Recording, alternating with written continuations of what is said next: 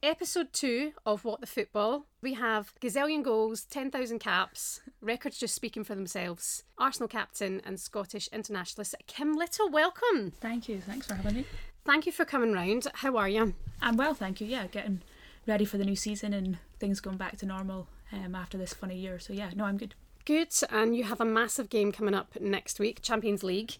How long do you see yourself being out there for? Because it could be 10 days, it could be a few days. Hopefully 10 days. But I think it's quite a unique circumstances with playing knockout games rather than 2 legs. So I think, we've got a good team. We've prepared well. We've got a lot more protocols and kind of medical checks and testing that we have to do, but we're also adaptable. We just change and go with things and get used to new beings. And no, it's all going well, and all looking forward to getting back to playing competitive matches, which is what we love doing. So I'm very much looking forward to that. Talk about the pandemic. We have seen TikTok, Instagram, Twitter, this, that, the next thing, going mental with people keeping up with the world. What I like about you is that you do your talking on the pitch. And I want to know about that person who, comes out of the dressing room, finishes up a match and goes home for a couple of days. What are you like off the pitch? Are you as, feisty and... Yeah, probably not, I would say. I think in saying that, I would say I'm quite an introverted and reserved person, probably away from the pitch and kind of on my own. I think that's partly why I don't, seek out that media or social media or like to put everything, I'm doing up. It's just, it doesn't come naturally to me and I don't feel particularly comfortable doing it. Mm-hmm. So it kind of overwhelms me sometimes. It takes a lot of my, if I have to do it for some sponsor or something, it takes a lot of my kind of mind and I think a lot about it, which I don't particularly like. So I kind of just do it very rarely. And that's one of the reasons why I don't do it. And also I think it's nice to just live your life and not be too worried or think about, what you need to post, what others are doing, and comparing and comparison. And like you said, I love football. I like to play, I like to compete and do the best I can on the pitch, and that's really what's the most important thing for me. Talking about that then, is there like social media pressures, do you think, on players? They should be focusing fully on the game, but do you think there are their minds elsewhere sometimes? I think maybe sometimes. I think especially more nowadays, the way the game's gone, how it's developed. I think maybe when I started playing, there was like no real social media presence. There wasn't really a pressure to do that. So I've maybe seen the other side, whereas now I think for most young players coming and starting to be professionals, it is part and parcel of it. I think you wouldn't find anyone who didn't have a social media platform. It's a distraction, I think, probably in some way. It's you're not solely focusing on one thing. But then there are, you could say that having a different focus on something else than just playing is also can be a positive. So it takes your mind off the football. So I think there's lots of pros and cons to it. Absolutely. You're so good. Like, I don't know football. That's the kind of point of this podcast. I love speaking to players, but I don't know the technicals of football. But I know you are the nuts. And I've seen you play from like 14 years old with Scotland Schools, and you have maintained that throughout your career with really no hiccups along the way. Does that still give you pressure? Do you know how good you are, and do you know how much you have to achieve? Yeah, I think I would say my expectation all comes from myself. I think I try not. I have I put pressure on myself because I want to do well for my teammates, my coaches, and perform for them. And I feel very accountable for that. And then knowing my ability and that I can influence games a lot. That then I put pressure on myself to be able to do that. Not just once every now and then, like every week. And I think that's, you said, that's why I've played for a long time and sustained at a high level, is because I expect that of myself, and I know that that's what it takes to be the best and to make us succeed as one of the top teams. How do you get in your head, do you have any weird rituals? Is there something you have to do every day before a game? Yeah, I wouldn't say I'm not particularly superstitious or anything or do things like that, but I am very detailed and organised and have a lot of things to tell myself you need to train today, it matters the most today. Yeah, a little bit not quotes but reminders to myself to you need to turn up today, in every day, it's not just the next. And I think it's just those, sometimes internally and sometimes I write them down on my phone and stuff. But I wouldn't say, maybe they are rituals because I do them consistently all the time, and I just don't see them as that because I've done it for so long. But yeah, I always remind myself that I'm like, you know, well, one, I'm paid to do it now, but also you have a responsibility to turn up every day and, you know, be your best and give, you know, work the hardest for the people around you. Is there anybody else aside from yourself, like you say, that all comes from within, who you feel that you have to prove every time that you go out and perform in that pitch? Is there someone in your head who you think, I have to prove to that person that I've still got what it takes? Yeah, I think naturally as humans we always have that kind of feeling that we have to prove ourselves, which is, I don't know, it's a good thing I suppose because we all expect and demand more, but then it's also quite a puts you in quite a vulnerable kind of position, I suppose. But I suppose for me it's just my teammates, the people I'm working with day in day out, the ones that are coaches and staff who give so much time to us. It's just all of them. I wouldn't say it's a particular you know, person or thing. It's just that responsibility as a human, and then obviously as a teammate in footballer. And that's the thing, it's your job. I was listening to a podcast that you'd done very recently, and you were talking about, you know, when you were young you didn't ever know if you could make a living from being in football, you know, women in football. Firstly, congratulations, you have, well done.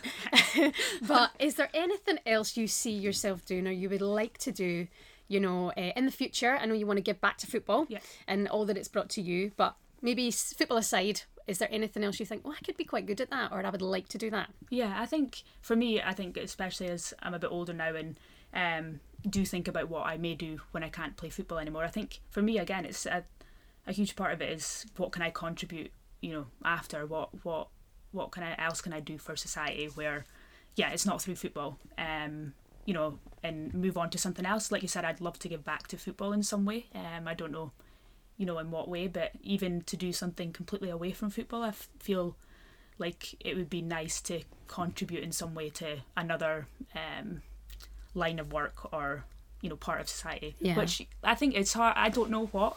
You don't have a clue. I've gone back into education recently to do a master's, which I haven't. Wow. Been away for about 9 years. I did my undergraduate when I was 21, but in business. But that was kind of just to do something I think would help in some way, you know, with whatever I would go into. It wasn't particularly thinking, I want to go work for it was more just something that could contribute and would help. So that may lead to something, but I don't know what. I think it's hard. Well, the world is your oyster, as they say, and you are doing so well with what you're doing at the moment, and you're driven, and you've still got so much ahead of you. You have an amazing, wonderful career and an amazing job. People must look at you and think, that's Kim Little, she scores the goals, you know, she's fit, she's this, she's that. Is it all it's cracked up to be? You know, are there negative sides to that life as well? Yeah, I think overall it's, you know, it's pretty special. It's you know, good to remind ourselves that we are playing football, and a lot of the time it doesn't feel like we're doing any form of work whatsoever, because we're just doing something that was a passion and hobby when we were a child, and then because of the timings of, you know, my career and young girls now, we can now do it for a living and for, you know, a good amount of time if you stay fit and healthy. A lot, even thinking about now with my family, they're mainly in Scotland, and I've got a niece and nephew, and I'm around them not too often. So I think for me the biggest thing is not being able to have spent good quality time with them, you know, over a longer period, since I left home when I was 18.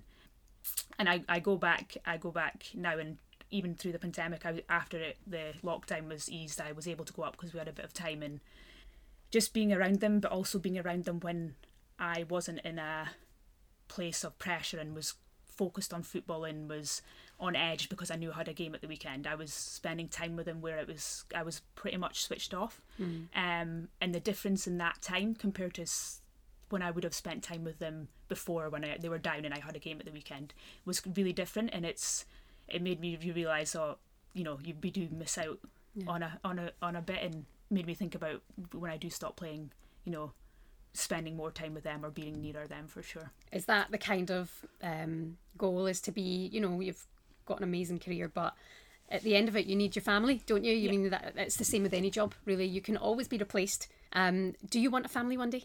Yeah, of course. I think obviously seeing my sister with her 2 kids, she's pregnant again as well, and being lovely. Around them, she's, you know, about to have 3, and it's, of course, that having that family and having you know, a partner would, of course, I think it would be you know, a lovely thing, and especially then after football to have that. And having a wee place back up at home, And I think that shows the real you. Yeah. In a way, family and life away from the pitch is totally different. Your most memorable moment, you've travelled, you've been all across the world, you've played in America, Australia, New Zealand? Australia, of course. Bit, yeah. Sorry, excuse my language. No, it's very close. What has been your greatest achievement to date, where you still think, oh my God, I did that? Yeah, again, it's not. I don't really think about moments like that often. It's, again, I've said earlier, it's that day in, day out and turning up. I almost get more of a thrill and a feeling for turning up every week and then doing my job that week. And if we win, and then that moves on.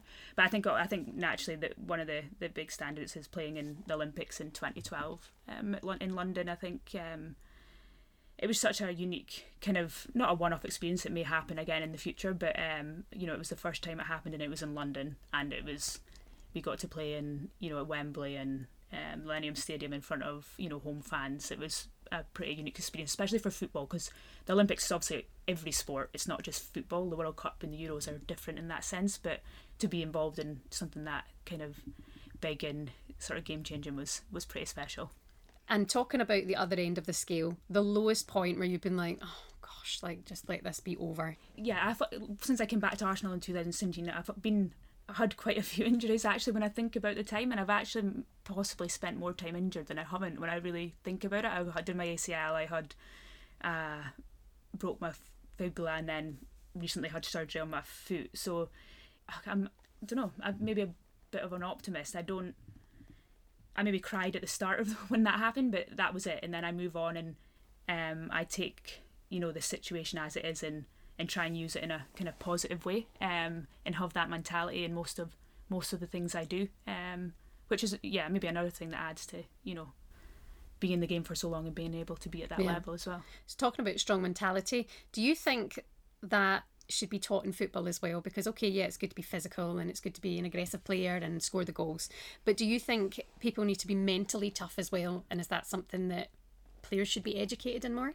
I think so, and I think, like you said, there's that mentally tough aspect, being resilient, being able to deal with hard times, but that's part of life, even not in football. And I think it's also that mentally tough side, but also the importance of the vulnerability side and the softer side of mentally, and that's completely normal, and that we should all be able to be our complete selves, and if we're sad, then emphasize it and let it out. And I think it's so many aspects which are important to being a good human, and being a good footballer and teammate as well. It seems like we were having a conversation earlier. You were saying you don't like to look back, and you did a podcast recently where you actually look back at where you all started and back with school friends. Mm-hmm. Is there something looking back that you would have done differently, or do you believe that everything leads you here to now? Yeah, I wouldn't say I think back and think I would have done things differently. I think if you live life and know that to take things as they come, I think it allows you to deal with things better if they come up, or good things or bad things. I think, would I have done it? No, I don't think so. Good.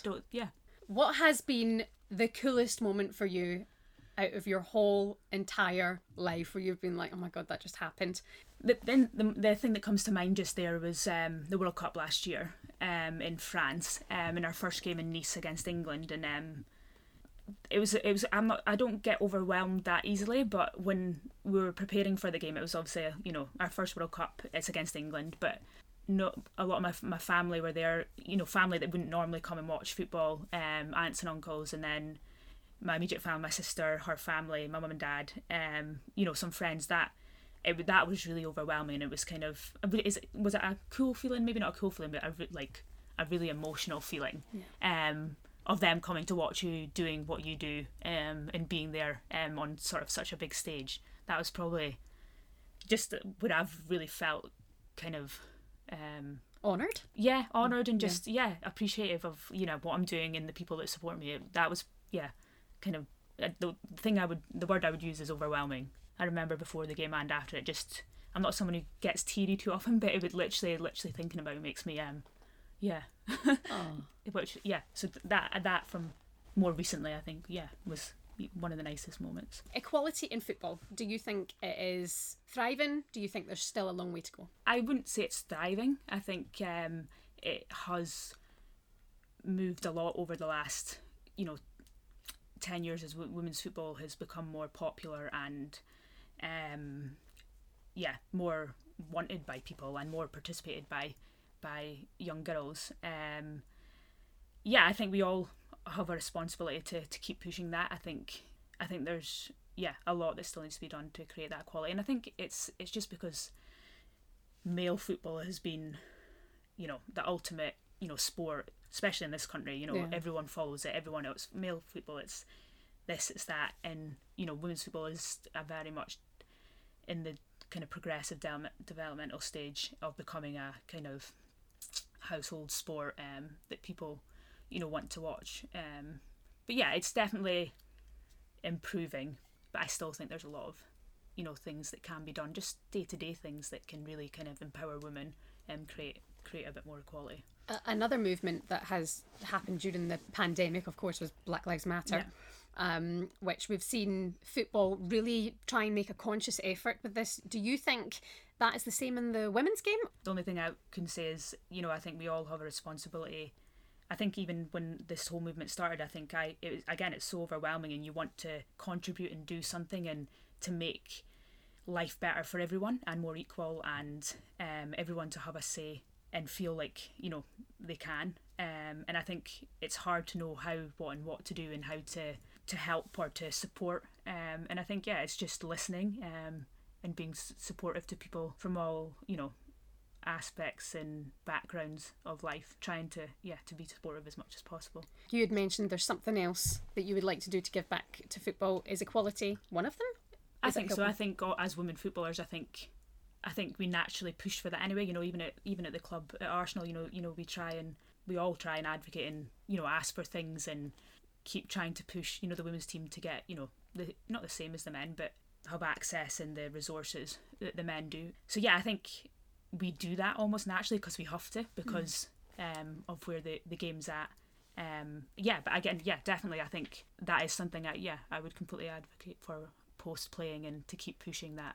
How do you relax? How do you switch off when you go home from a game?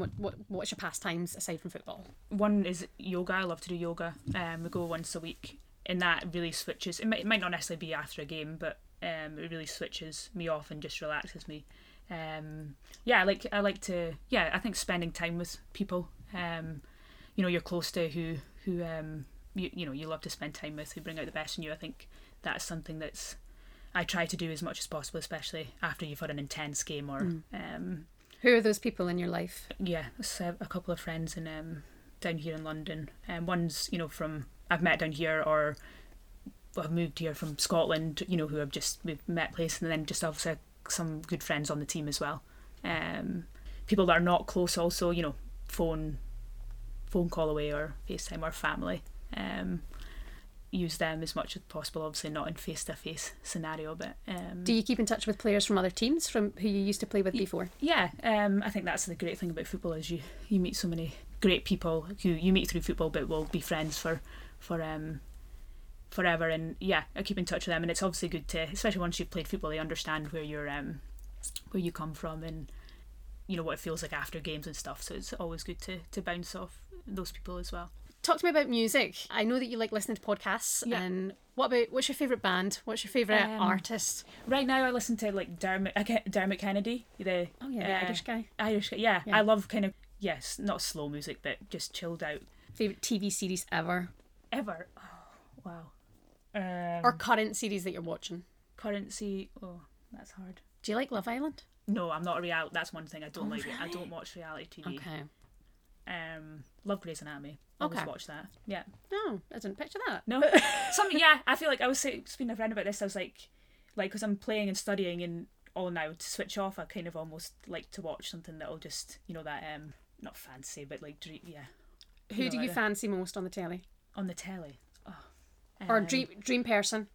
To look at the Italian doctor would probably be the pin-up right now. Bit of a fitty. Okay, fair enough. Can you cook? I like to cook. Signature dish. Over lockdown, it was a chicken schnitzel. Oh, Yeah. okay. Closest team member, current team member. That'd be Jenny Beattie. I've known her since but we've played together from youth and then at Melbourne and Arsenal before and now again. So yeah, she's one of my best friends. So You don't drink, do you? You don't. no, You not don't drink really. Have you ever drunk before? Have you? Yeah, occasionally. Have you ever been steaming? Like Kim Little steaming is something I'd love to see. It's funny. I was when I played in Seattle for 3 years. One of our assistant coaches, Sam, he occasionally puts random pictures from the time because it was such a fun time. We had a great team and a really great 3 years there. So he sent it to a few people who are in the picture, and we were talking about that actually. Just it must have been last week, and just laughing. And we had a boat party once at the end of our first season there. Won the league, but we lost the cup. And that was one time I do not remember a thing. And one of the girls, Karen, was telling me she had me over her shoulder. But that was a very odd occasion. But like they were telling us, and when you remember things differently, everyone has a different perspective, and it all comes back. That's the only not very often. Yeah, not very often. often. It has happened. It's either all or nothing. Yeah. All or nothing, maybe once every 2 years or something. Well, we need to book that in. Your next podcast, you can be hammered. I think we might have to wait a while for that. Yeah, you've I've got a season. Busy time ahead. Busy time ahead. For sure. Well, Kim, thank you so much for joining us. There's so much you've still to do for women's football, for you as a player. I wish you the best of luck with the huge game that awaits you next week, and hopefully you're there for a long, long 10 days and it goes well. Thanks, Siobhan. Thanks for having me.